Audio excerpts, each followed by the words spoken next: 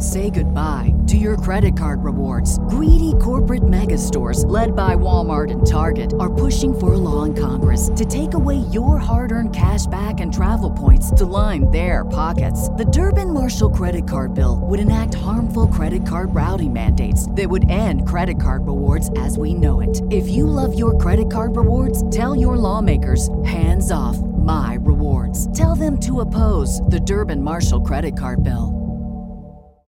When you need mealtime inspiration, it's worth shopping Kroger, where you'll find over 30,000 mouth-watering choices that excite your inner foodie. And no matter what tasty choice you make, you'll enjoy our everyday low prices, plus extra ways to save, like digital coupons worth over $600 each week. You can also save up to $1 off per gallon at the pump with fuel points. More savings and more inspiring flavors make shopping Kroger worth it every time. Kroger, fresh for everyone. Fuel restrictions apply.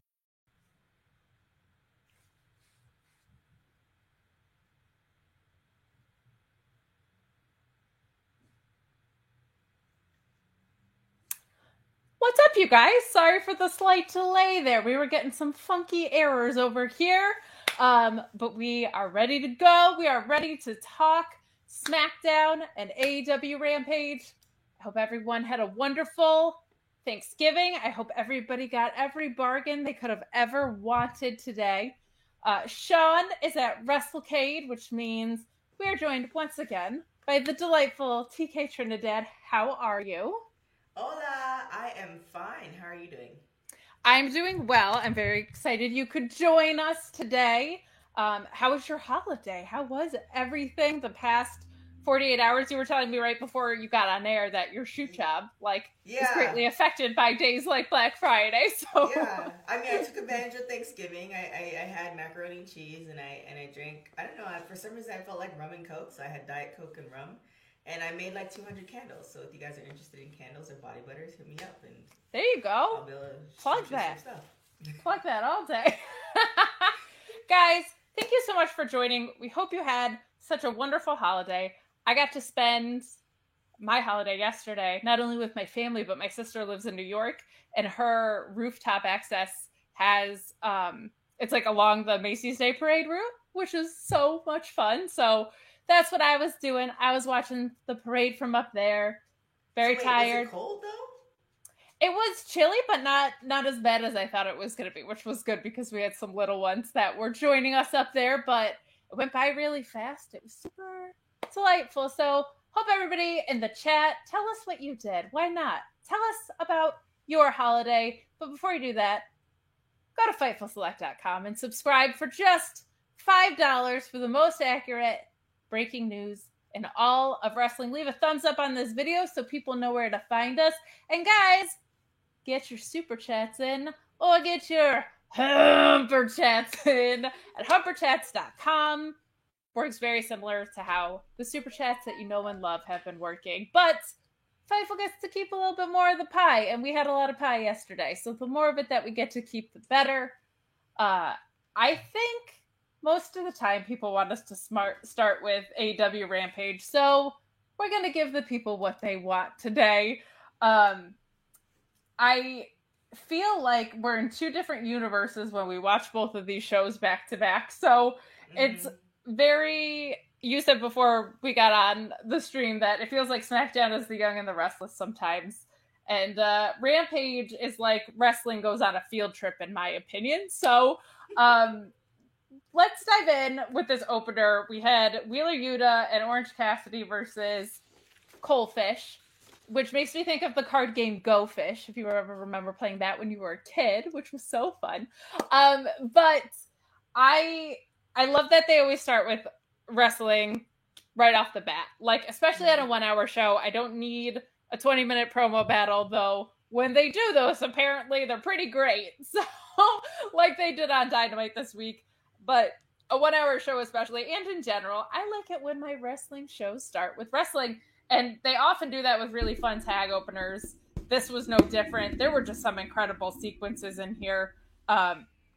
I'll let you kick off your thoughts, and then I'll circle back with what I liked about it. But for a match that didn't really have any stakes until like Wednesday. Like there was nothing really built up for this. I was really, really blown away by this. I thought this was so fun. Orange Cassidy is like growing on me. Like for instance, like when he first was introduced into my world, I was like, okay, I don't get it. But now I don't know. He's that dude, I can't even explain. Like, those movies, you have that one guy who just really just doesn't care. And you're like, oh, he's a douche. But then eventually you just start liking him. And then you're like, oh, I want to be in a relationship. Not like I want to be in a relationship, but in my movie persona, it's like, he doesn't care. I want to like be in, like, it's one of those things. I can't really explain it, but I am now slowly becoming a fan of Orange Cassidy. Just obviously his in-ring performance is amazing, but it's just kind of one of those things that his character is really growing on me. And I love when promotions allow viewers to either like or hate, because if you're lukewarm about somebody, it's just like whatever. But to like really start like investing in the person and slowly growing, which I feel like they haven't been doing for a long time, but now with certain people, AEW is allowing that to grow. And I feel like Orange Cassidy is just, he's in his own world. Like somebody backstage gets it. And it's like, we might not like him now, but eventually you guys are going to like him. We get it. So I'm a fan. I think Adam Cole is really trying to kind of get his footing. He's the new guy in. Obviously it's going to be a great match. When you say certain names, you just already know it's going to be a great match.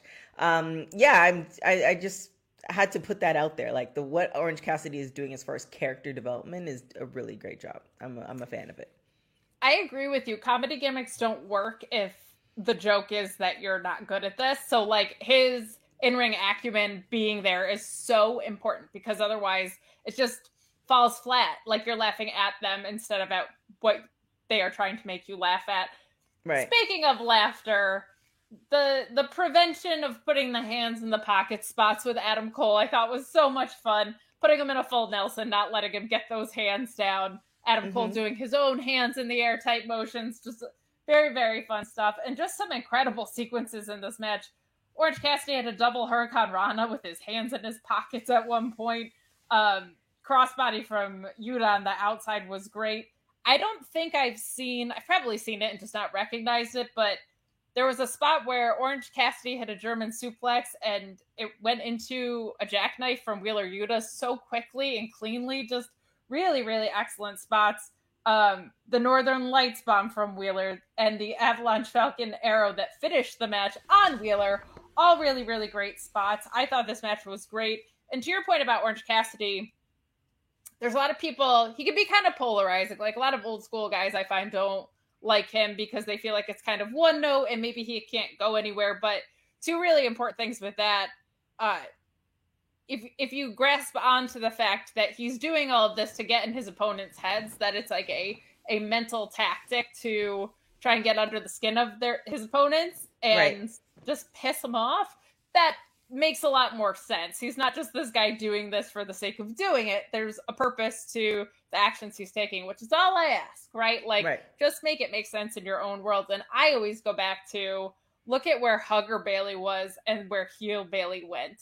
Like, I think a lot of people thought that was cheesy and corny and wasn't really going to go anywhere. I've said multiple times, I think an Orange Cassidy heel turn would be so much fun. I think apathy is such a fantastic device of, like, what a dick that guy could be. If he just didn't care, if he stopped caring about his best friends, if he didn't really care about what was going on in the ring, like, I think that could be something that leans into a really effective heel turn that I don't think a lot of people will see coming, but I'm loving this. We did get a humper chat from my Wednesday night co-host at the Mark Order podcast and a loyal fan of the show that asked, would you say Rampage's opening tag match slapped or humped? Well, I said on Twitter that if we got a humper chat about it, I would say it humped, which is exactly how Ryan sent in that chat. And you should go to humperchats.com because I refuse to say a match humped unless you send in a humper chat about it. It slumped, it slapped and humped. Kind of goes against the meaning of a slump, but I feel like it did both of those things. So just a really fun opener, and in general, just I really like that it's in-ring action to start. I also thought this was one of Jericho's better performances on commentary. A little bit less yelly, pointing out a lot of nuances that I really, really liked. So just nice to have that framework. And I also really appreciated in this match Taz pointing out that Orange Cassidy's hair is just never out of place, which, as we all know, is extremely important. Very difficult. Very difficult. I can't even get my bangs to stay in place here. So, but I'm very thankful for my bangs. Big development for me this year, getting the bangs. We do move into a segment with Tony Nese, who decided to do something other than be in the crowd at Dynamite and Rampage, which I was so glad to see. He's such a skilled performer. And he gets on the mic and he basically says he wants a TNT title shot against Sammy Guevara, who appears just at the sound of his name. I really like this. I think Tony Nese is a great pickup for them if that's the way that they're going. If it's going to be a tier deal and he's going to go work a bunch of other places, that could be great too. But I think this match is going to be something that's great. They set it up here beautifully with a handshake, agreeing that it was going to happen, and then they moved on to basically Tony Nese laying him out and saying the only reason you even have that title in the first place is that there weren't people like me available to take it. Kind of alluding to all of the Across the Pond releases. What do you think of this match? I'm looking forward to it. I always like the fact that it's kind of like I always kind of think of like the writers. It's like they write this and you're expecting it next week. And I also kind of like want to present it to people in the chat. Like, do you look forward to it? Like, it's Wednesday. It's like, okay, next Wednesday. Now Friday's coming. Like, is it something you look forward to? Or you're like, okay, they announced it. Now I'm going to live my life. It's like, oh yeah, I forgot about that match. It's there. I kind of like want to know what the give or take for that is. But then also too, it's just like, if you think about it in the real world, like somebody coming in from another promotion just saying, it's because I wasn't here. This is why you have the belt. Like the audacity of it. And I know I'm putting kind of like a girly spin on it, but just the audacity of like, yeah, I wasn't here. This is why this is happening. And therefore I am here now and I'm going to take your belt. Like, just, who are you? Like, and I love that kind of storyline when you put the spin on it. So I'm looking forward to the match. I'm looking forward to everything that's going to come with that. And I know we're going to get into it. I wish AEW would do stuff like this with the women's division. Yeah. Because, there are women there. But, I do think that the TBS title might be more of that open challenge workhorse title. So I'm hoping that's what this eventually leads to. But we do have some super chats that have come in. And to your point with Nese too, it just occurred to me as you were saying this. I like that he alluded to the history that he has, because otherwise it's kind of like, it's a nice juxtaposition of Sammy Guevara saying, you haven't done shit here. Like you haven't done anything.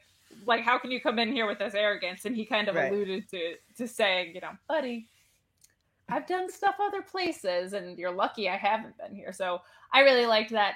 A happy Thanksgiving super chat from the Nerd Guru. Happy Thanksgiving to you, Nerd Guru. SmackDown was mad because they fired anyone that could challenge Roman, and Rampage was mad because Britt got pinned. Yuck, I hated it. Well, we will definitely get into that shortly.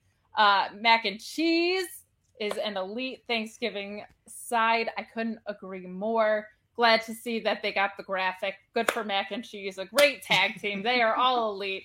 Absolutely loved it. We had some more chats that came in here as well.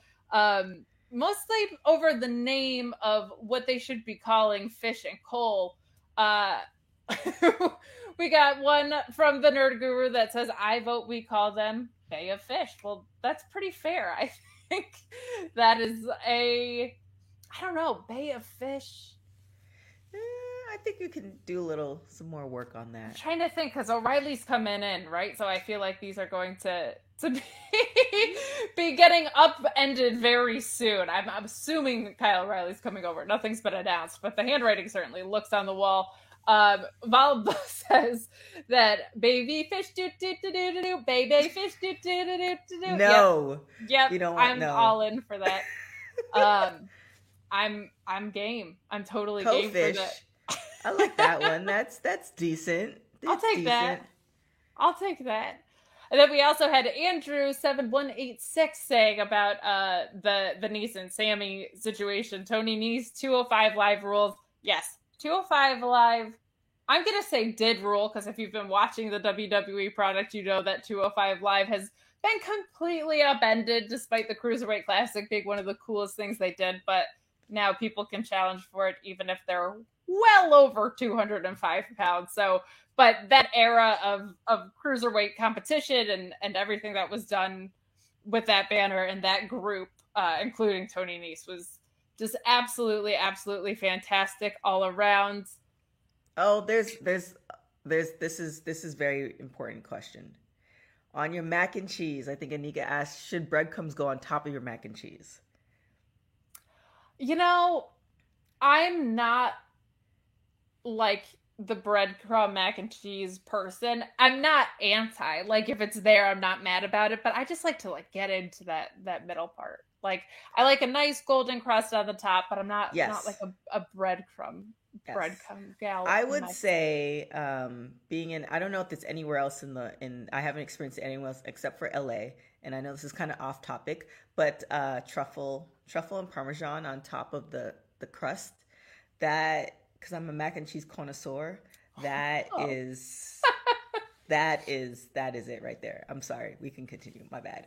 You do not have to be sorry, but we do have another chat coming in from Matt Rykeel, my personal bestie, who I will be seeing at Final Battle for ROH. Don't make me cry. A Friday night with two awesome women. I call Colin Fish the undisputed elite. Was eating his fat-free pumpkin pie while watching Rampage. Have a great show. TK and the girl with the best things. Well, thank you, Matt. We appreciate that and enjoy that pumpkin pie. Let's move along to Britt Baker, DMD versus Riho. Now, I hate pinning champions. I loathe it. But there are certain situations where it makes sense.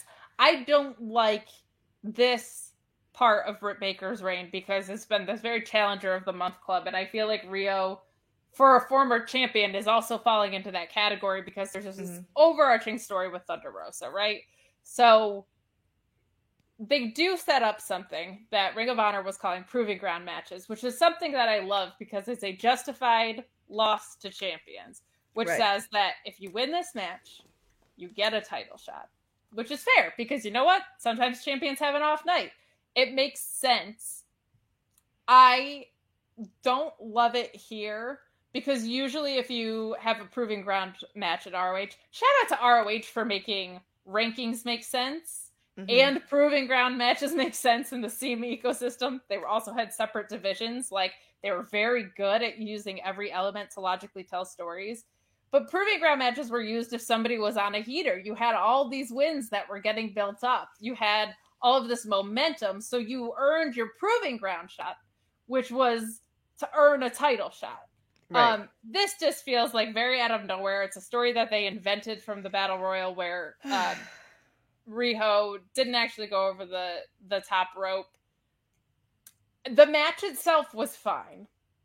And I get why Britt had to lose. But there's just certain things with Riho, other than the lack of her being on television, that are a little tricky because of her size. And I'm not someone that needs like equal weight classes or anything like that, but it's the moveset that you use in correlation with the size. I speak only for myself.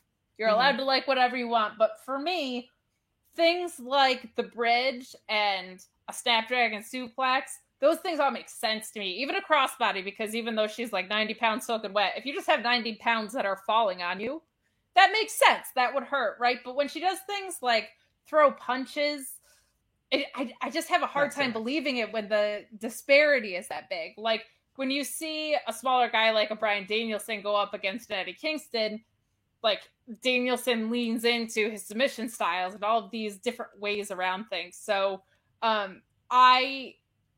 there was some part of these matches that just it just made it hard for me to buy into because of that. Mostly the throwing the punches. When you're throwing your 12 pounds of body weight up at someone, it just doesn't look like an effective maneuver. And I don't think there's an easy way for Britt to sell it. Other than that, this match was suitable. I just don't like, the fact that Riho is a former champion and it feels so obvious that she's not going to win it, and that part. It felt this lopsided. Didn't sit well with me. Where do you stand on this? That's it. That's the exact same thing. It's one of those things where it's just kind of like, okay, there's more than two women on the roster. You know, I know the year is ending. I know you're kind of throwing things together, but we need a suitable person for Britt Baker. Like, we know that for this particular championship, it's gonna be the person who can hold it. Like, if you think of the champions before Britt, it's kind of hard to think who they were. I mean, I know obviously Riho was one, Nyla was one, but they didn't really have the gravitas that Britt has. So we know that she's retaining this. And the problem is that because we know that, it's just kind of like, why are you wasting our time?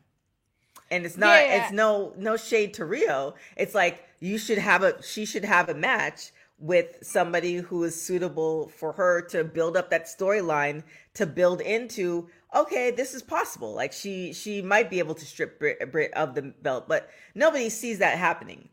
Like, nobody sees, you know, if that does happen, we'd all be shocked, but then I'd see like, okay, Riho has it, and then, you know, it'll be an immediate turnover within, you know, a week or a month back to Britt out of some type of, you know, shenanigans. So it's just kind of frustrating because it's like we have a almost full women's locker room that we can use, tell great stories, and I know there's only an hour to do so, but you know, with the advent of social media and YouTube and a whole nother show, like, there's things that we could do, and I just feel like, you know, is there only one writer in the back there? Like, let's that's what Sean needs to find out for us. Like, how many writers does AEW have, and how many writers does WWE have? Because sometimes it just feels like it's one lone person, and somebody who runs, you know, multiple businesses, like, it could be kind of overwhelming. So if that's the case, then I can understand. But it's not, then you need to get your act together.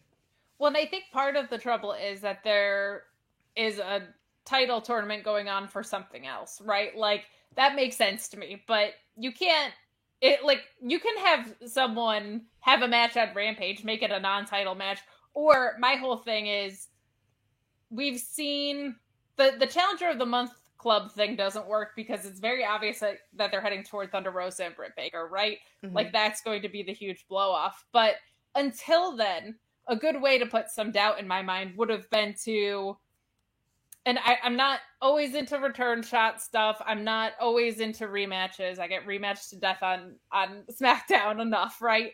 But you could have done 3 matches, or at least 2 with Ruby Soho, and made one of them a non-title match. Like, mm-hmm. there are ways to build longer feuds where you're not costing your champion wins, but you're still at least planting seeds of doubt. Because I think Soho would have been a good one. I think Statlander, after the match that they had at All Out, my goodness. Mm-hmm. So obvious to me that you could have just built better stories around these things, and that way you have a longer burn of a program, and it's not like, okay, who's Britt gonna beat this month till Thunder Rosa comes along? Right. So I do understand that it's tricky, but we've now had people lose in the tournament. Like, Sheeta's right there. Yeah, and that's the thing, though. A few going on with Serena Deeb and everything, and I am encouraged to see that there's other stories being built. But like, you have a tournament going on. People have lost in that tournament, so use them.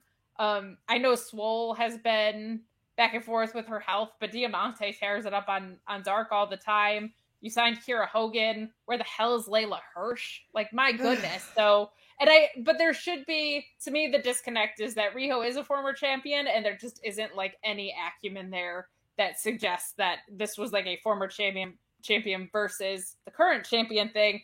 They did mention it on commentary, but it just doesn't feel like the prestige level is the same. We do have a Humper chat coming in from Chris Rains that said, I was not a fan of Britt losing here. I don't think Britt not beating Riho is a storyline we needed to have continue.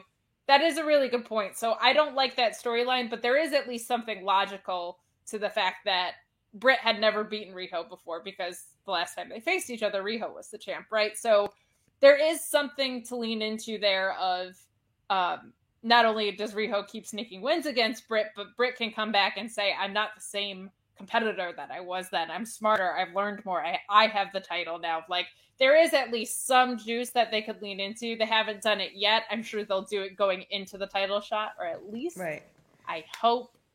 We also have a chat from CM that came in that said the next pay-per-view is 3 months away. They have to do something smaller in between the road to Rosa. I get that, but these one-offs are just It has to make sense. It has to make sense, and you just said it. You have 3 months. You could build out a 2.5 month program. So, and the thing is too, I'm a fan of like putting factions.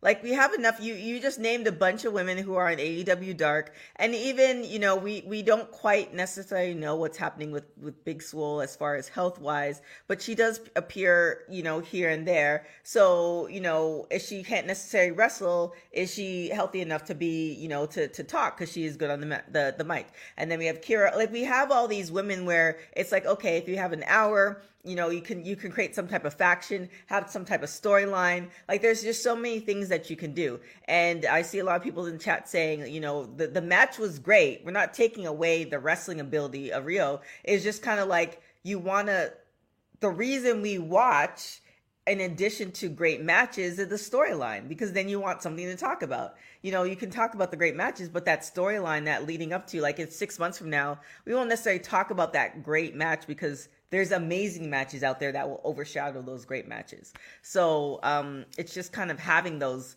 the reason behind it to make sense. And you did mention something where it's just like, maybe a couple months from now, that will be the storyline, that Britt has never defeated her. But again, you know, where AEW looks like they're going, they still need somebody who's going to be able to hold their own, mic-wise, to hold their own in the ring, all those things. And I don't necessarily know if Rio's, you know, that's what they're angling for. And so much of Joshi wrestling and Japanese women's wrestling is based on factions. Like, that's how they build out so many stories in Japan. So I think that, you know, if they wanted to lean into that, that's something that could be wildly beneficial. There are men's stables all over the place. We do have another chat that came in that said, hard disagree on the Riho match. I think the match had great chemistry. This win allows them to tell more of a story while they build for the next. I don't disagree with any of that. I actually thought the match was pretty good, except for those nitpicking spots that I called out. But I do think they have to find a way to make it not so obvious that while one story is going on in the background with Thunder Rosa, that it's like very obvious that everybody in between isn't going to win. So at least plant some seeds of doubt. If you can tell a 2-year-long story with Hangman and Kenny, you can tell one that runs a little bit longer and have, you could set up something with someone for Britt that after Britt drops the title, they go and revisit. Like, they do that in the men's division all the time. So Britt could have something with, let's just say, Shida, and it runs for the next 2.5 months. Then they have Britt drop to Thunder Rosa, and then they pick up with Shida after or whatever. Like, they're really, really good at that in other spots of the company. So I would like to see them do that more with the women, in my opinion. Trisha Adora is right there. I think that's from our moderator, Luis, who mentions that and is correct. Trisha Adora rules, as does Willow Nightingale, and we see them on Dark a few times. Great stuff. So, moving right along. They announce Andrade versus Cody in a street fight. 5 versus Danielson. And I can't get over it. 5 versus Danielson and Ass Boys versus Sting and Darby for Dynamite. Lucha Brothers versus FTR. 2 out of 3 falls for Rampage. So let me run that down again because it was a mouthful. Andrade versus Cody in the street fight. 5 from the Dark Order versus Danielson and Ass Boys Gun Club versus Sting and Darby for Dynamite. Lucha Brothers and FTR. 2 out of 3 falls. That's coming up on Rampage. We move on to the main event. Kingston versus Garcia. We do have a humper chat from J. Shell Nicole, who says, "Hi guys, so happy to see your faces." Well, we always love hearing from you too, J. Shell. Love that Kate's fave, Eddie, was able to help my fave she says her husband, Daniel Garcia, have the best match in his AEW run so far. Man, Daniel Garcia, though too old for Jay Shell, is great. He always looks like he's trying to win a match. But before we get into that, we do get this segment with that always sets up the main event with Mark Henry, right? We have a promo from Daniel Garcia and 2.0, and then we also have Eddie Kingston basically laughing at him. Mm-hmm. Perfect. I love these. I really like this for Mark Henry, but I did just want to expand the conversation a little bit to, do you feel like with both Mark Henry and The Big Show, and I don't know what they're doing backstage, but it just feels like they made a really big deal out of bringing them in and they're not utilizing them a ton. Like, I find that they're just, like, Mark Henry wasn't a supernatural fit for a 4-man booth on regular commentary. Mm-hmm. And so they kind of allotted him to this. He very well could be training backstage, but they're not like doing a ton of press on anybody else's behalf. Like they feel like underutilized for all of the glory that they were kind of brought in with. What do you think of how they've been used in AEW so far? Well, I think you can speak to this. So here's the thing. Just because you're very knowledgeable on the topic doesn't mean that you're a good host / commentator / interviewer. Like, it takes a very particular, type of person to get it. Like, you see celebrities, like, oh, I want to host, and some of them do a really great job because they're natural, and some of them are really terrible. And not to say that Mark Henry is terrible, but maybe they just didn't see that natural fit, or he just can't, because sometimes you can just insert yourself, like, not to toot my own horn, but maybe you brought somebody else on this show and it just didn't work out. And, it just didn't play into that. So I think, they brought him in because of the name, but to be a host or a commentator or an interviewer that, maybe he's still trying to find his avenue, and, or they just brought him in because of the name and he's getting a paycheck and they're okay with it and he's okay with it. Like, I would like a job like that. Like, hey, sure, hell yeah, for 5 minutes and you get, X number of dollars. You can take care of your family. You can travel. You can do whatever you want. That's a good check to me. So we just don't know exactly what he wants, what they want from him, and how that all matches up. So, we'll see.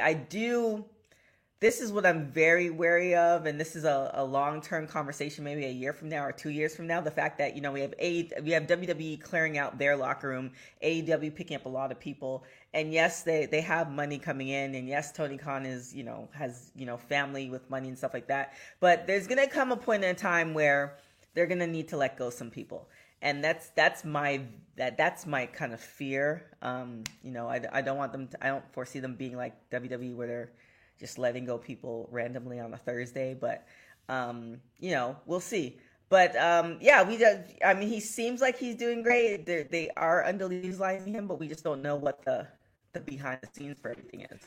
Yeah, I was going to say, I was just getting other people's thoughts on this because this occurred to me the other day. Like, I just thought I was going to be seeing more of them. I know Paul White is on Elevation. I always get Elevation and regular Dark screwed up in my head, and there's community outreach efforts, and I'm sure they are seasoned veterans as you get. So I'm sure they're doing a lot to help the bigger guys backstage, especially with their size, like your Will Hobbs and stuff like that. And I'm sure they have their very clear roles internally. I just thought I would probably be seeing like a little bit more of them in a public facing way, but just was curious to see what you thought about it. Yeah. This little segment going into the match I thought was fine. It's relatable that Eddie Kingston was mad that people were interrupting him when he just wanted to eat his damn cake. I get it. That would piss me off too. So I really, really liked this match. I'm the biggest Eddie Kingston mark in general, but I have such an appreciation for Daniel Garcia with how great he is at this age and how much they were able to dive into each other's worlds for this match. Like, Eddie Kingston gets the reputation for being a talker and a hitter, but he can really go. Like, he really, really can wrestle. And Daniel Garcia is so technically proficient, but really muscled up a lot of points in this match. Eddie working the knee and selling the knee, I think, was such a smart way to make a very young guy look like a very viable competitor. Not just that he was capable of inflicting pain on such a badass like Eddie Kingston, but it also let Daniel Garcia get a ton of offense in, and justifiably so, because Eddie Kingston was hurt. Just a really, really strong match here. I thought this was really fun. I thought this was one of the few episodes that the main event actually felt like the main event rather than just like usually the main event is what's going on first because they're trying to draw people in. But this felt like a main event. What were your thoughts on the match overall, and how do you feel about the way that Daniel Garcia is being brought along here in AEW? I mean, I agree with you as far as Eddie Kingston. It's one of those. He's also growing on me. It's one of those guys where I want to be at a dinner with him, but I don't want him to know that I'm there. I just kind of want to just see how, like, I just have, because he's very, like, New York machismo type thing. Like, I love the conversation. I know a lot of people like that. And it's just kind of like, he's very entertaining in as far as on the mic and in the ring. So I do like the way, and this is the frustrating part. It's kind of like, you know that AEW and other promotions are capable of really putting a storyline together and executing it, and you see where it's going. Of course, you're not, the really great ones, the really great stories is not what you expect, but you see them putting some effort. And of course, being part of Women's Wrestling Talk, like, I love women's wrestling. And it's just like, okay, you guys are doing this with the guys, so why can't you do this with the women? But I digress on that. But yeah, I do love how they're growing it. I do love how it's kind of like a love-hate relationship with Eddie. It's not necessarily lukewarm. It's just kind of like you every week is kind of different. Like, some weeks you're for him, some weeks you're not. And I really like that. I like it takes a very special individual to actually be able to do that. Not a lot of wrestlers can do that. So kudos to him. And I'm kind of looking forward to seeing what's going to kind of progress with this. Yeah, I thought for sure we were headed for an Eddie Kingston, Jon Moxley hard heel turn, facing maybe a tag team, but just maybe a one-off tag team match with CM Punk and Danielson. I thought that's where that might have gone. Obviously, plans changed, but I'm kind of glad they did, because I don't know if turning Eddie heel is something like true heel is going to be something that's really accomplishable. Everybody really, really loves this guy, and that makes me really happy as an Eddie Kingston mark. We do have a couple super chats about this match. Feel free to get those in, guys. We're coming down the home stretch here of Rampage, and we will flip into SmackDown shortly. But Andrew7186 saying, I love this episode of Rampage. Daniel Garcia is a star. Couldn't agree with you more. That guy has a very, very bright future ahead of him. SmackDown show how few stars that they have, and it wasn't even AEW's A-team, and the show ruled. I heard someone say, and I agree, that there's definitely a top of the card with AEW, but it doesn't feel there's like a mid-card step down. Like, it's basically just who they're turning the gas up on for title pictures, but it's not necessarily a reflection of the talent, which that's something that I really appreciate. And we also had Brett Lockman chiming in, saying that Eddie Kingston sounds like he's angry with his own body for feeling pain. Very, very well said, which feels about right.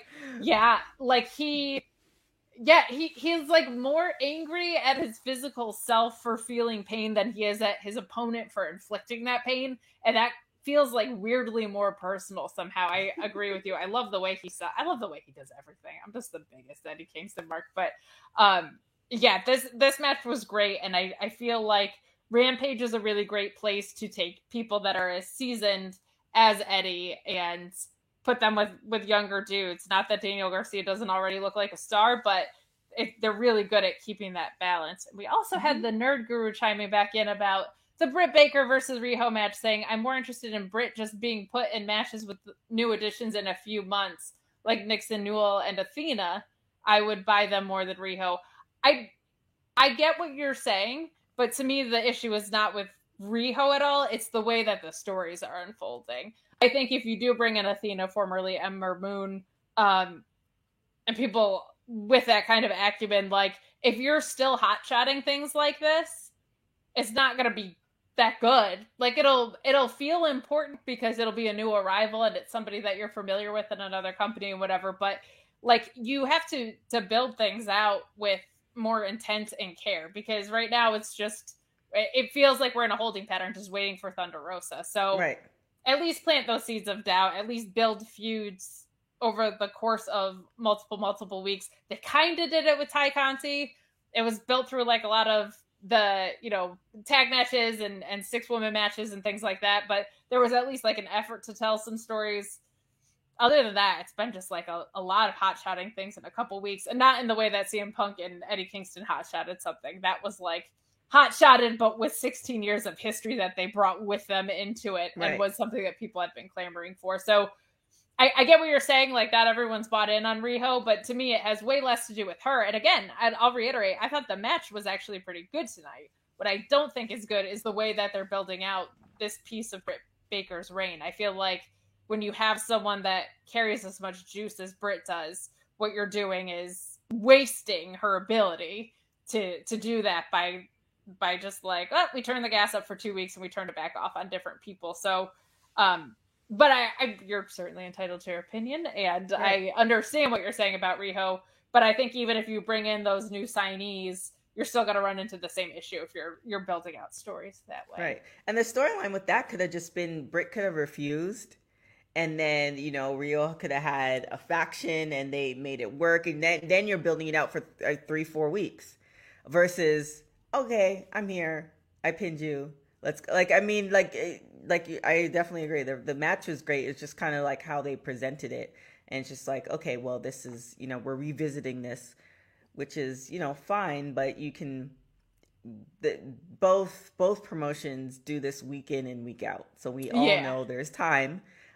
So why not tell a little bit more of a story? And then while they're kind of feuding and Britt says, no, I don't want to have a match, a la, like Charlotte or something like that, then, you have another women's match that, they're kind of, now you're seeing a buildup of, okay, if Riho doesn't make it, then these are the other the other possible contenders.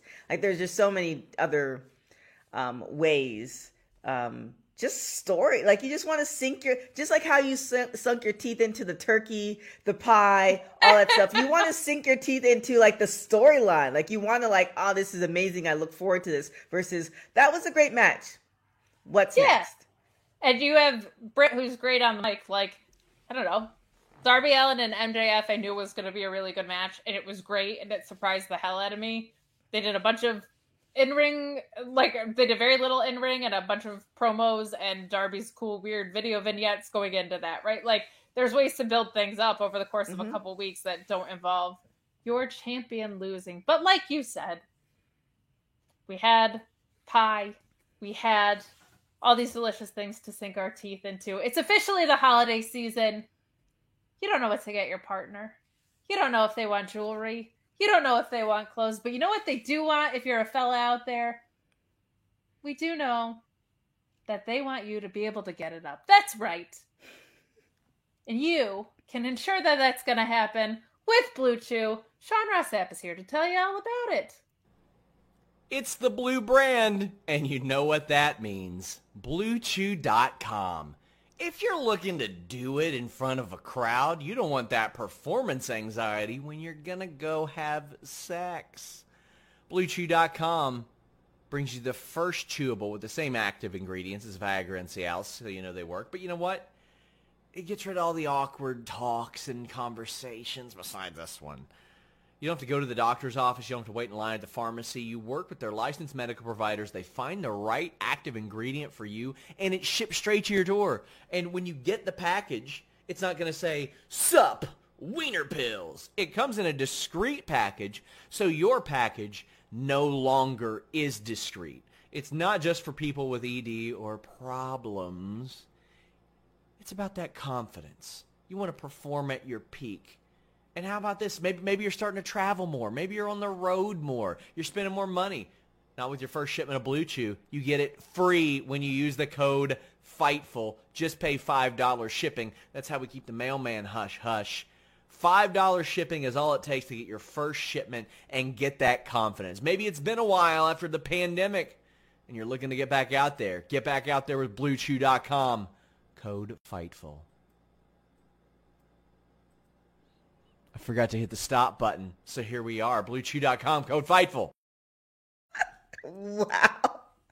I'm kind of Wow. uncomfortable. I'm kind of uncomfortable a little bit. Say goodbye to your credit card rewards. Greedy corporate mega stores, led by Walmart and Target, are pushing for a law in Congress to take away your hard-earned cash back and travel points to line their pockets. The Durbin-Marshall credit card bill would enact harmful credit card routing mandates that would end credit card rewards as we know it. If you love your credit card rewards, tell your lawmakers, hands off my rewards. Tell them to oppose the Durbin-Marshall credit card bill. This is the story of the one. As a maintenance engineer, he hears things differently. To the untrained ear, everything on his shop floor might sound fine, but he can hear gears grinding or a belt slipping.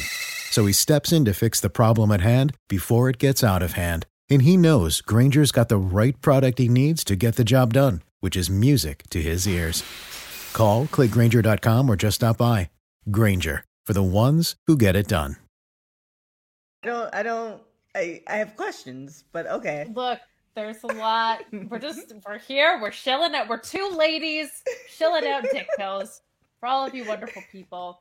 There it is. You know, when you need to have a boner is when you're humping, like you're sending in humper chats. You don't need a boner to send in humper chats. You can just go to humperchats.com. Get those in right now. You can get in your super chats. But speaking of things that humped, we did get another super chat from Ricardo El Idolo, who says, "Hi, ladies. Hope you had a great holiday." Thank you, Ricardo. We did.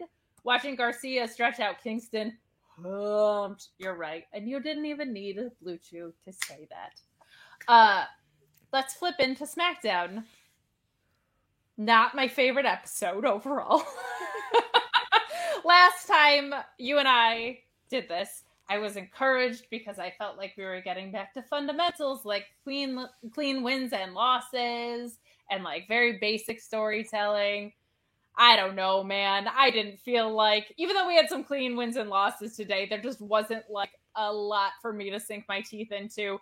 What did you think overall of SmackDown today before we get into the individual segments? I feel like it's one of those situations, like, okay, here's a perfect scenario. You know, you're at school, right? And you know Christmas is going to come, you know vacation's coming, and you really don't care about the next 2-3 weeks of school. The teacher doesn't care, you don't care, the assignments are blah. Like, you're just showing up. That's what SmackDown knows today. It's like they're just showing up because they're already planning for, hopefully, you know, they're already planning for WrestleMania. They're already planning for, you know, pay-per-view. They're already planning for January 1st. They're already kind of looking towards that. And we're just in this, I think we all are in, like, after Thanksgiving, you know, being in America for this long, it's like after Thanksgiving, everybody's just like, okay, Christmas, hit me. Like, just zombies until then. That's what SmackDown felt like. If that's the case, I would love to know what the excuse for the rest of the year has been, because it definitely hasn't felt like it's been just Thanksgiving, man. But not a great episode, in my opinion. There were a lot of things that didn't make sense. And one of my favorite things that has been going on this year in wrestling has been Kayla Braxton's relationship with Paul Heyman. It cracks me up. He's this weird little troll who hates her for doing her job, basically. And this segment, while I appreciate him just like appearing over her shoulder like a weirdo, what I did not understand was he basically says that she's an investigative journalist. So we open essentially with her saying that there are rumors, which is a great album by Fleetwood Mac, by the way. So how dare they slander a wonderful album by Fleetwood Mac? But there are rumors that Brock Lesnar's indefinite suspension is up, essentially, that it's going to be lifted. She's quickly interrupted by Roman and his 25-minute entrance, and Paul Heyman, who comes out and says, rumors don't mean anything. You don't know. There's no implications to what you said. We're going to get a battle royal at the end, which made this make even less sense. But this opening segment I thought was fun because I like their relationship, but she's a backstage interviewer and not like an investigative journalist. So he like puts all this pressure on her to find out what the deal really is. And later we see that he insinuates that her job is on the line if she doesn't find out. And we also hear that he doesn't have Brock Lesnar's new phone number, which just made me laugh because his ringtone for him was like Brock Lesnar's theme, and there was a lot of fun phone work, but now Brock has moved on. But I just didn't really like the 3 segments that they did about this because Kayla Braxton has never been an investigative journalist at any point. What did you think of this opening and this storyline that was weaving in and out? I think because we do what we do, it was kind of funny. Meaning that like there is a difference between a host, investigative journalist, interviewer. There's different levels to different things. And I think sometimes when people see, okay, well, you're not doing the action, you're the one who's holding the mic, therefore you're all these titles, which is not the case. Whereas, Paul Heyman's like, okay, well, you're holding the mic, so therefore not only are you the host, you're the investigative journalist, you're all this other things, which is, the hilarious part of it. And I hope that a lot of people kind of get the difference between that. I think it was last week there was like somebody did a cartoon of Paul Heyman and Kayla Braxton. I do like it. I think it was a bit much this week. I feel like, so did you guys not have a lot of things to do, or was there a writer's like, oh, this is going to be amazing, let's do 3 segments? I don't know. I like the bits and pieces of it. I think this week was a little bit on the overboard side. And yeah, but it was meant to tell the storyline, which like you alluded to, we already kind of figured out. Like they could have did one less segment and it would have worked out.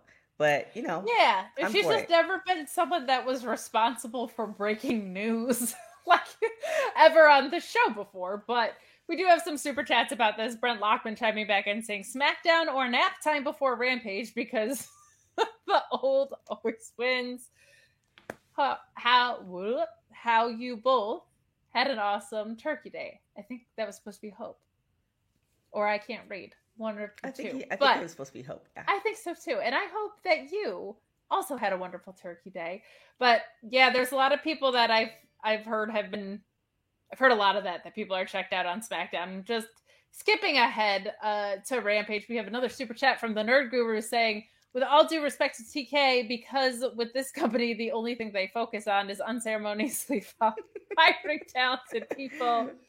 Pay-per-view is last on that list. Look, I mean, let's be budget cuts.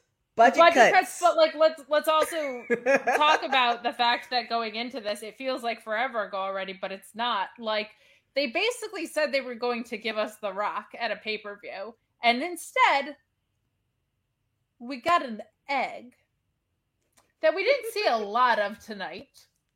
But like that's how detached this whole run of programming has felt. Like they essentially said, we're going to promote The Rock's new movie. We're going to do a battle royal in his honor. All of these things like The Rock. He's going to be here. He's going to be here. Doesn't show up. And everybody comes out of Survivor Series talking about an egg. Yeah, but that's what they do though. Like, think about it. Like The Rock, obviously The Rock is not gonna commit to something that he, that was already discussed beforehand because he's just so busy. But if they're alluding to that, aren't you gonna be more apt to tune in live versus tune in the next day or just get the highlights? Because it's like, okay, well, The Rock might show up. So right, but if you go there, if you paid a ticket to go to the show, and in the live experience, you're also saying The Rock is going to show up, and then the biggest star in the history of your company doesn't come out. Whew, that is a heck of a boy cried wolf situation. But getting ourselves back on track, Asian Joe always coming in with the best super chats and puns. It was certainly a choice to use that as the setup to close the show. But hey, you can go your own way. Well done, referencing a fantastic album. Yeah, I felt weird about this as the start of the show. I felt weird about it as a through line because that's just literally not Kayla Braxton's job. But moving along, we do have a tag match between McIntyre and Jeff Hardy versus Moss and Corbin. We were in Jeff Hardy's hometown tonight, so I assumed that they were going to lose because, of course. But McIntyre and Hardy actually get the win here. I don't know if Jeff Hardy is injured or they're just trying to help his body along, but I will say this was entirely Drew McIntyre on offense until the end when Jeff Hardy came in and got the pin.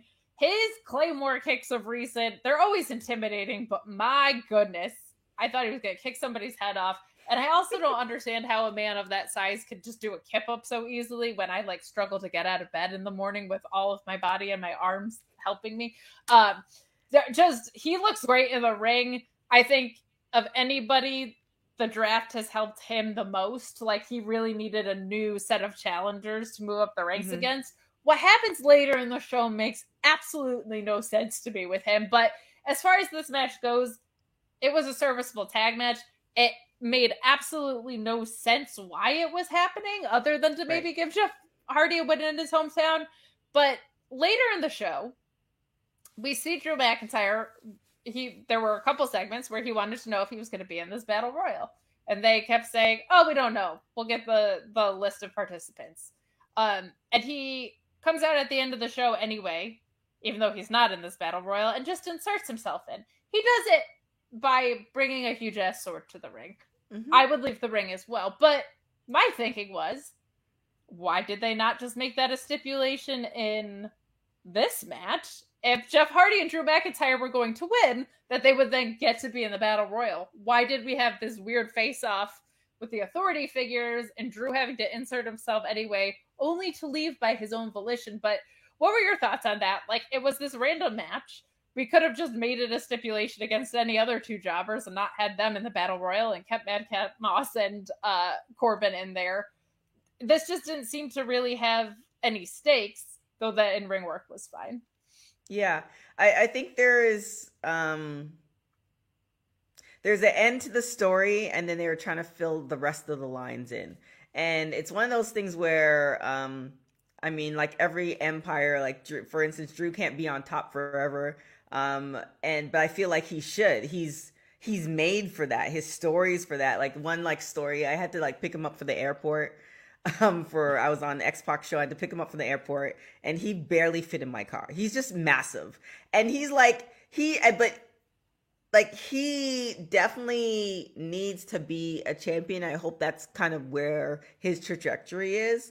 But yeah, this didn't make any type of sense. I am definitely Vietnamese. I think I'm saying the word right, vehemently, right or wrong. Yes, against throwing tag teams together. It doesn't make any sense. You have people who are true tag teams and it makes sense and you get it. And then you just kind of throw these tag teams together and it's just kind of you should tell certain people's look, you becoming a singles champion is not going to be in your future for the next 2 or 3 years. Let's lock down this tag team and let's go from there. Like the Bar, for instance, you now talk about the Bar and you know who they are. But when you put them together at the beginning, you're like, oh, I don't know. But they were together for a significant amount of time. So I feel like with these tag teams, we know what the ultimate goal is. They knew what was going to happen at the end of the show. They're just trying to fill in the blanks. And that's the frustrating part sometimes with WWE. It's just kind of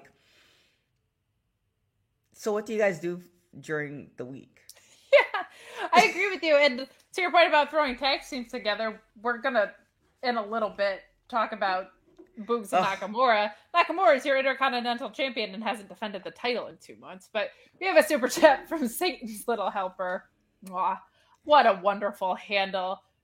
Saying, it said I wouldn't even pay $2 for a SmackDown. It said I wouldn't even pay $2 for a SmackDown ticket, I think is what that was supposed to say. Yeah, it's particularly sad when you feel so compelled not to pay $2 that you would spend $5 to tell us. So we really appreciate that you would spend $5 just to tell people that you wouldn't even spend $2 on their tickets. You spent 2.5 times the amount of money just to say that.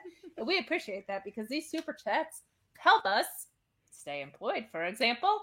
As do humperchats at humperchat.com. Guys, head to humperchats.com, send in your chats, leave a thumbs up on this video, subscribe at Fightful Select. We're getting there. We're going to make it through. I think at this point I was like, well, this was a perplexing decision. And then instead we move into Cesaro and Ridge. And I was like, oh, no, there's the most perplexing decision on the show. We have another debut where somebody loses. I am very confused by this new obsession to have people lose in what was an otherwise great match.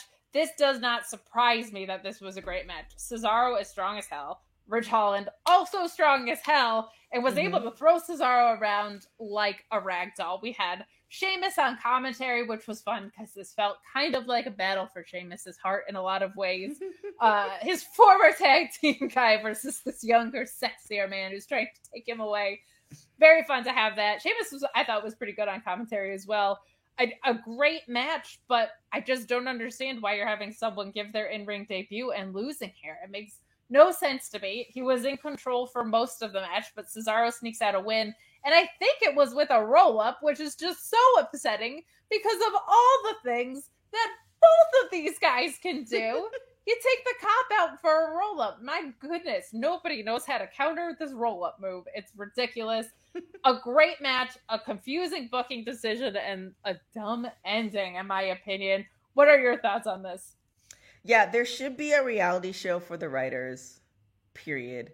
Maybe 2 weeks after the show airs so we can just figure out what was in their mind for these bookings. There's no tests. Yeah.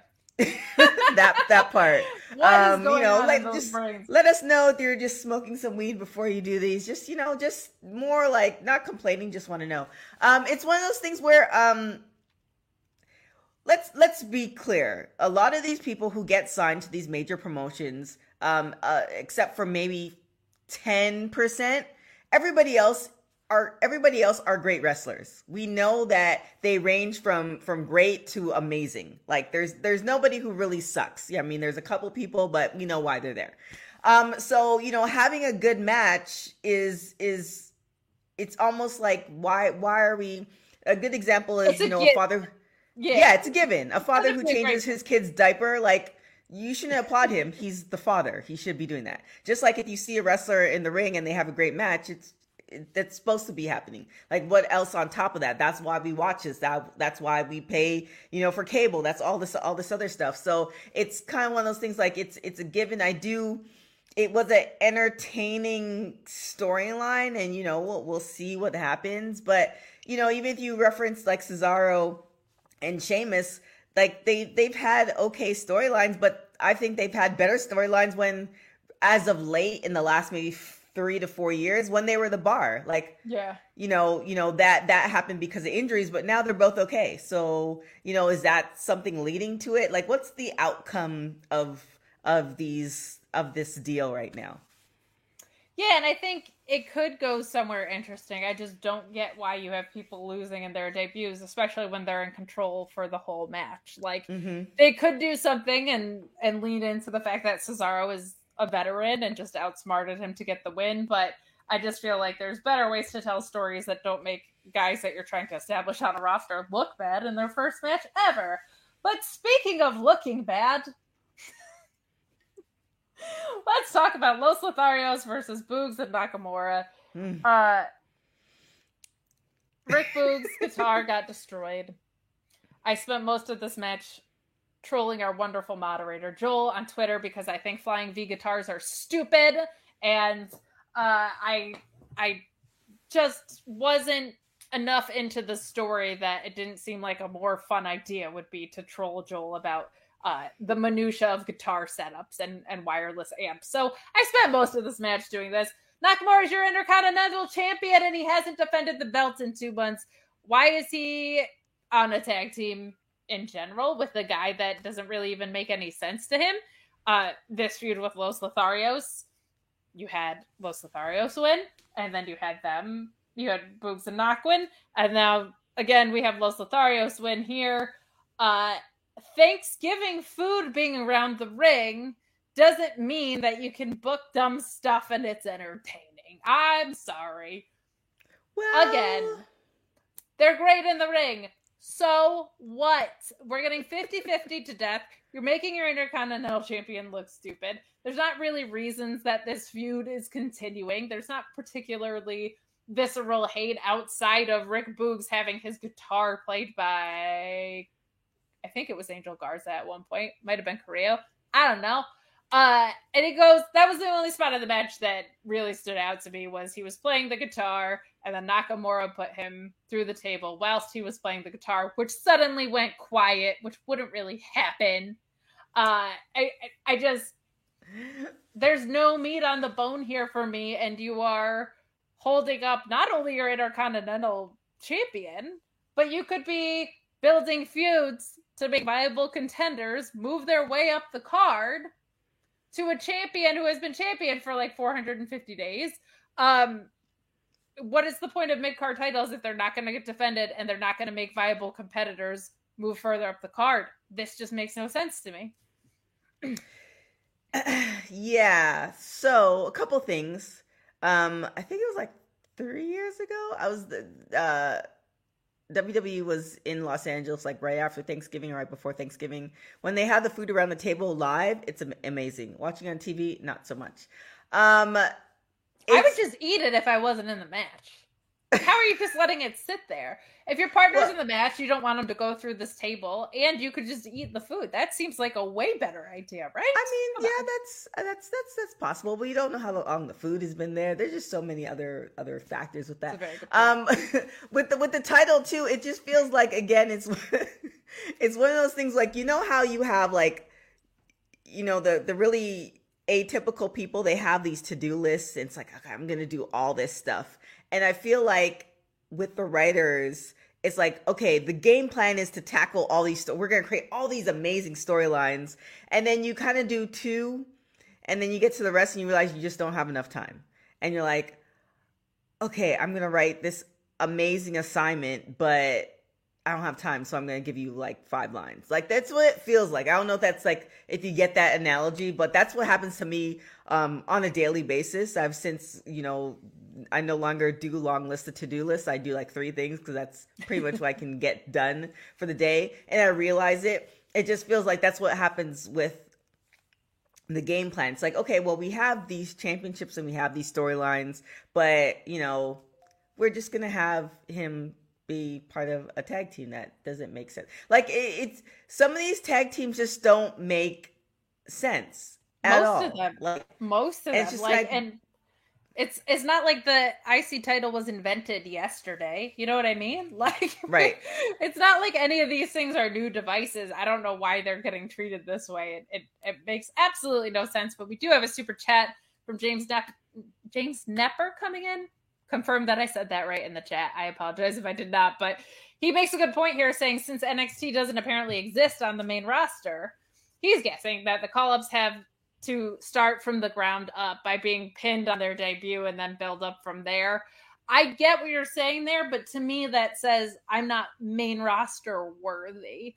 And like, if your whole story here is that you're a worthy partner and that Cesaro was not, or that he's going to be better than Cesaro ever was, it just feels weird that they have him in control the entire match and then lose. I guess that's better than getting his ass squashed like Karrion Kross did, but I just feel like Cesaro is so established, he's so loved, and they never let him win, that like they let him win here in a time where a loss would actually be productive for someone else. Like, just was not for me, this booking at all. But we do move on to another segment that wasn't great. Brock Lesnar has a package as Adam Pearce kind of like has this weird flashback. Our wonderful moderator who organizes all of our super chats also names these segments and just put "this show sucks" LMAO. I agree with Louise on that. Not a ton here. It's more that the storyline has gotten like 4 segments on the show, but if you have something to say about it, I'll let you chime in, but otherwise we could just move along to Charlotte and Toni Storm, because let's move on. Let's move on. Yeah, but I'm not like excited to move on to this either. You know, I'm excited about the prospect of a Charlotte Toni Storm feud. You know, I think Toni Storm did a great job of setting up the victory lap that she was going to take last week, where she said that, you know, basically Becky is better than her. The only thing that had any meat on the bone here was Charlotte saying, like, I don't even really know who you are, which I thought was great, because she hasn't been utilized at all, and they don't really acknowledge NXT, so it is kind of like a, well, who the hell really are you? I'm a million-time champion at this point. But then Toni Storm goes through the pie right after the Leftovers match. And here you go, for everybody who thinks I'm an AEW homer. I didn't like it when Nyla Rose and Britt Baker were having a feud about cheeseburgers. Guess what? I don't want Toni Storm and Charlotte to have a feud about pie either. I think it's stupid. This was dumb. You have an incredibly skilled performer in Toni Storm. You have a champion with a ton of heat on her from both real life and kayfabe situations, who's one of the most established stars in the world. New-ish to SmackDown over the past 6 weeks, and this is what we're doing with her. Ken Shiro chiming in saying, is this what Toni time looks like? I certainly hope not. I didn't like this at all. It didn't really build anything for me. I don't feel like anybody got over through this segment in any way. It just seemed like a waste of time. Yeah. Toni Storm made reference to it, I think, last week, talking about, or the week before, Charlotte not really helping the roster. I think she could have digged her heels more into that. I mean, like you mentioned it, there's a lot of stuff. A lot of people are talking stuff about Charlotte Flair and all the backstage stuff.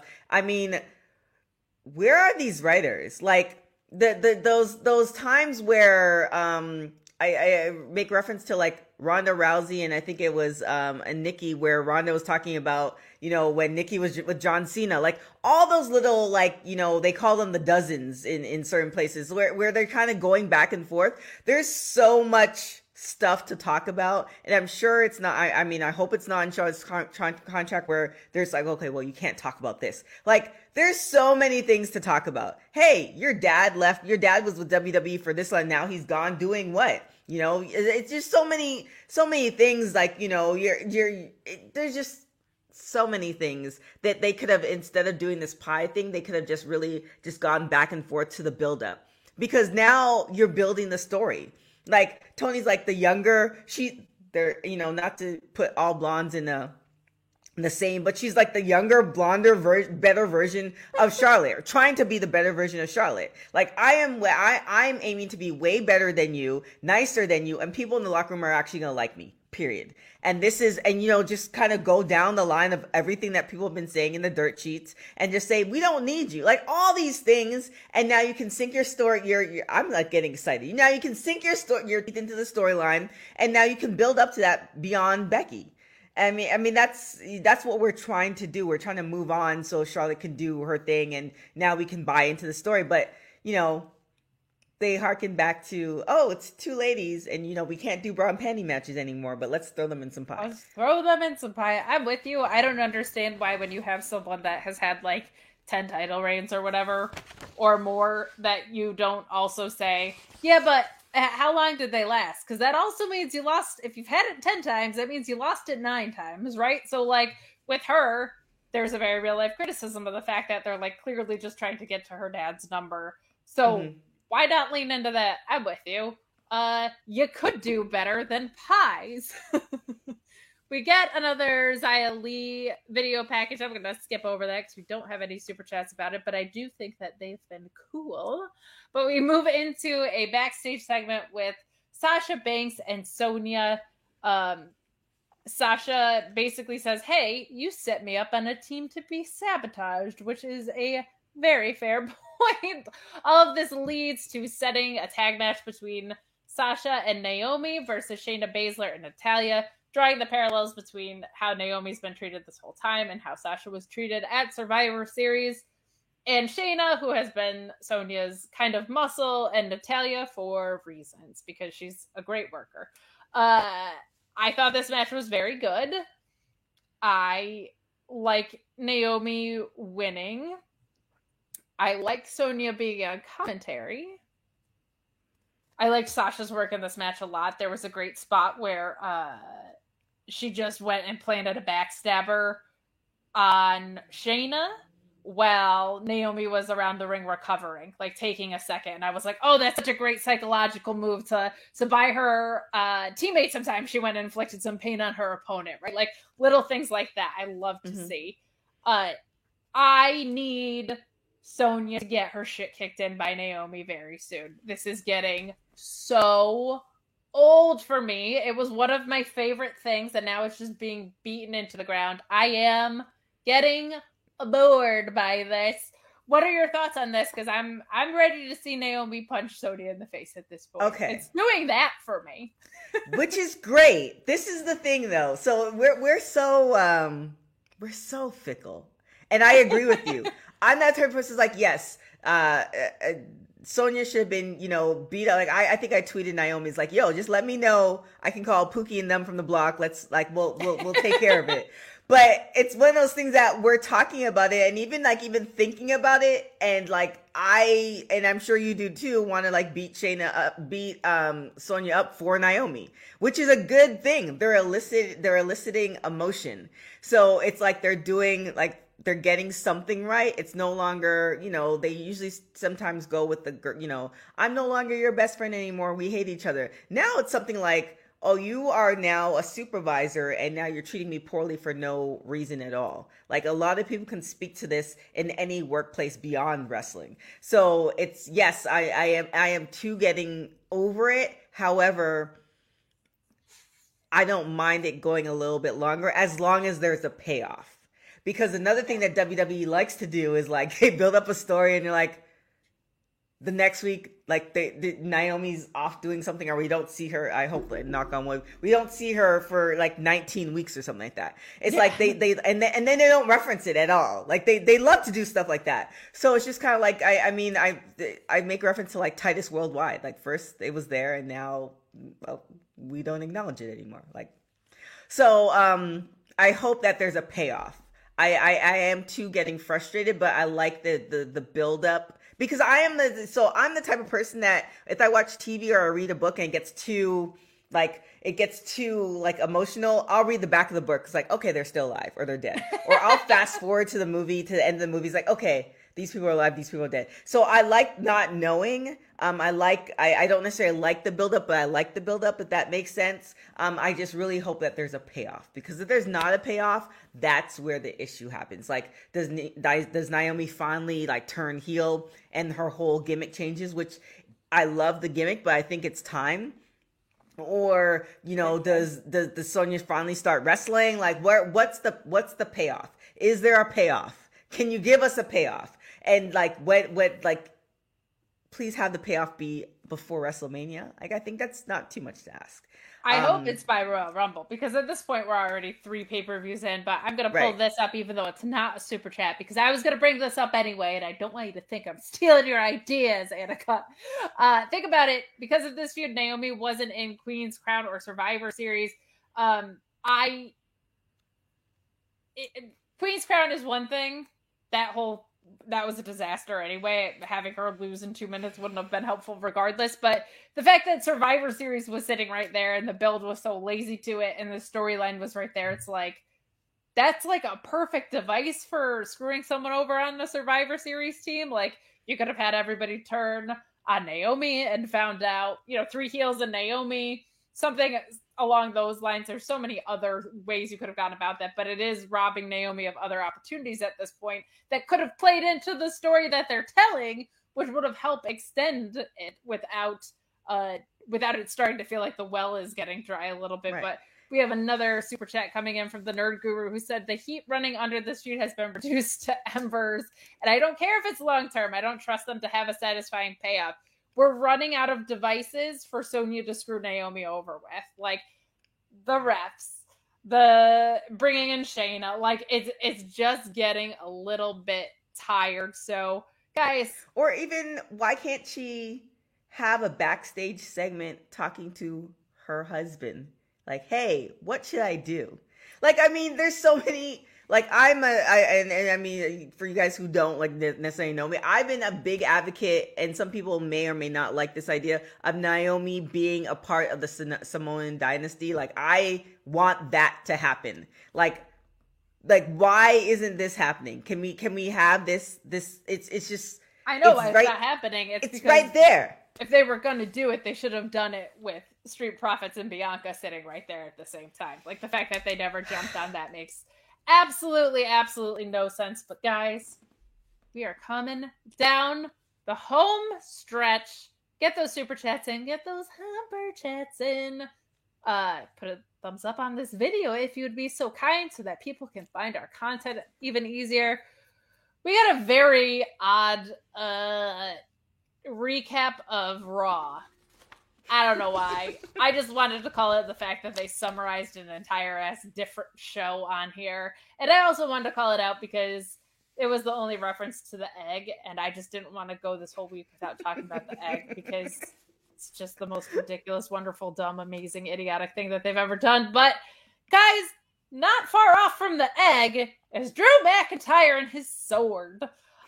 We're closing out this episode with the Black Friday Battle Royal because having a Battle Royal on Sunday just wasn't battly royally enough. I don't know what the thought process was there that we needed to have a second one, but the winner of this gets the opportunity to face Roman Reigns. Drew is pissed that he's not in it. Excuse me. God bless you over there. Thank you. Drew is pissed he's not in it. So he comes to the ring with his big-ass sword, which is amazing. And he clears the ring with it, which, guess what? I would be running away, too, if someone came to the ring with a sword. They should probably address the fact that he carries a weapon around constantly. But he's real mad he's not in this thing. I would be, too. When the people I beat earlier in the show are in this thing, and I'm not. When Madcap fucking Moss is in this match and Drew McIntyre is not, that is inherently real dumb. That was very odd. And then he's kind of in it. And then he just sort of leaves on his own volition. The match unfolds. We get down to the last few people. I'm sitting there thinking of a few things. Brock Lesnar's either going to come out, which of course he's not, because they didn't even bring The Rock out at Survivor Series after basically saying he's going to be there. Or Sami Zayn, who was through the middle ropes, is going to ruin Jeff Hardy's day because, God forbid, we have someone win in their hometown. I know it's not happening twice in the same damn episode, right? There's no way. They have to book heat at least once. So that's what happens. Jeff Hardy is standing there proud as he won. Here's something I like about Jeff Hardy. He's a guy that does a lot of moves off the top rope, but he's smart and a veteran, so he didn't go to the top rope at a battle royal because that's the dumbest thing you can do at a battle royal. The object is to get thrown over it. Why are you doing 70% of the work for someone else? But I digress. Jeff Hardy's too smart for that. Does some cool shit otherwise. He's standing there on the top rope, celebrating because he's won the match, and surprise, surprise, Sami Zayn, who just wins battle royals as character now, comes and knocks him out, and he wins. And they celebrate his big moment by announcing the conclusion of Caleb Braxton's journalistic assignment that Brock Lesnar and his indefinite suspension, that was lifted. Brock can come back at any point. I hated so much about what this chose to be. As they say on The Office, I hated the stuff with Drew. It made no sense. Why do you come with a weapon in your hand and then leave a match voluntarily? Why was Drew booked for it in the first place? Duh. Why do you have to constantly book heat in this way that you have your hometown person look like a loser or an idiot? And why are you capping off the episode celebrating the win by announcing something else?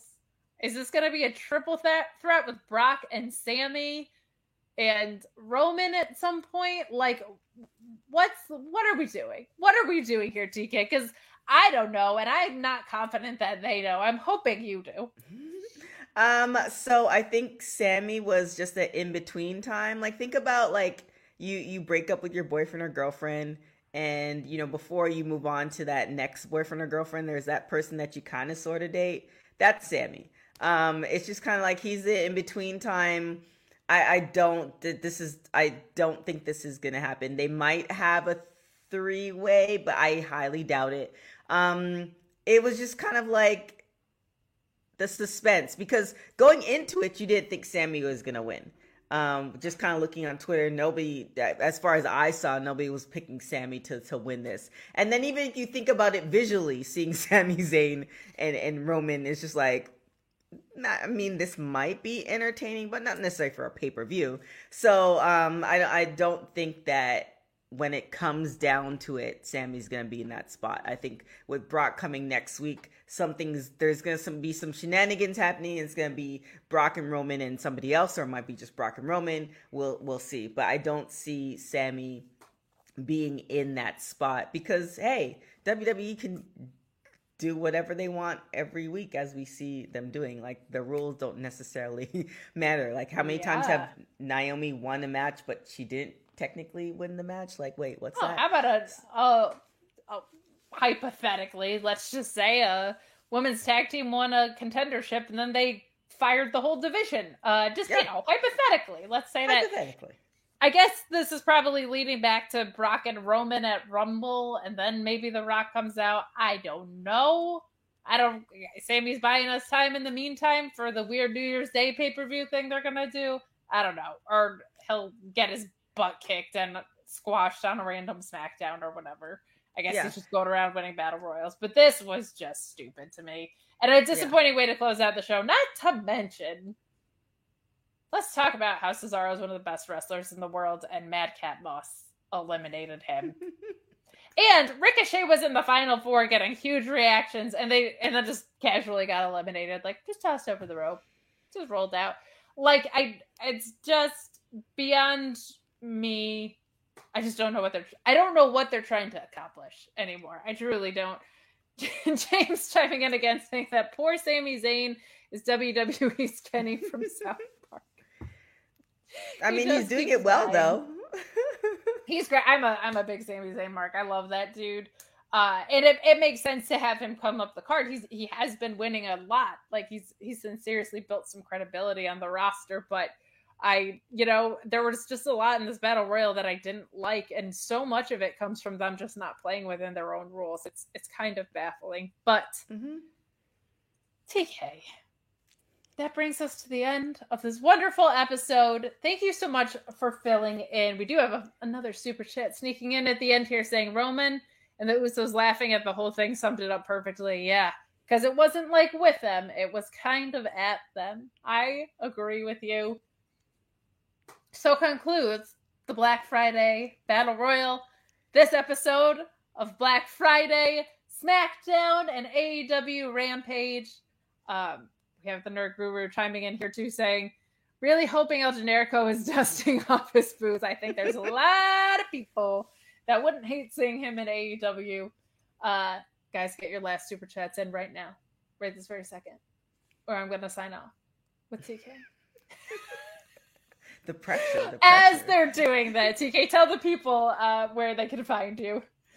You can find me everywhere as of Black Friday for you guys who kind of were at the beginning of the show. I also have a skincare company, so if you like massage candles for your lady or a man friend, you can go to centerin.co to get all that. Buy one, get 50% off.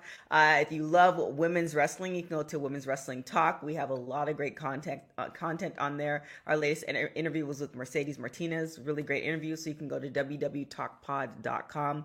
And you can follow me on everything at TK Trinidad. If you Google me, everything will pop up because I just try to make it simple for everybody. So I'm there for your women's wrestling needs. I'm there for your bodybuilder needs. Just hit me up.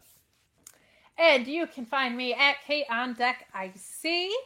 On Twitter, you can find me every Tuesday, slowly losing my mind with Alex Pulowski, talking sour graps after NXT. You can find me on Wednesdays at Mark Order Pod. We talk all things All Elite from the week.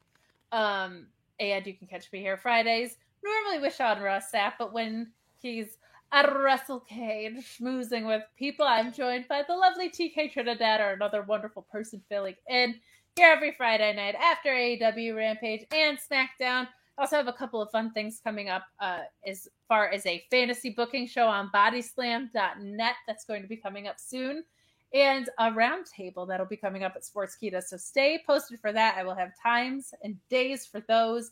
Thank you so much for joining us. Have a wonderful weekend. We're so glad you had a safe and blessed holiday. We're out. Say goodbye to your credit card rewards. Greedy corporate mega stores, led by Walmart and Target, are pushing for a law in Congress to take away your hard-earned cash back and travel points to line their pockets. The Durbin-Marshall credit card bill would enact harmful credit card routing mandates that would end credit card rewards as we know it. If you love your credit card rewards, tell your lawmakers, hands off my rewards. Tell them to oppose the Durbin-Marshall credit card bill. Ohio, ready for some quick mental health facts? Let's go. Nearly 2 million Ohioans live with a mental health condition. In the U.S., more than 50% of people will be diagnosed with a mental illness in their lifetime. Depression is a leading cause of disability worldwide. So why are some of us still stigmatizing people living with a mental health condition when we know all of this? Let's listen to the facts and beat the stigma. Ohio, challenge what you know about mental health at beatthestigma.org.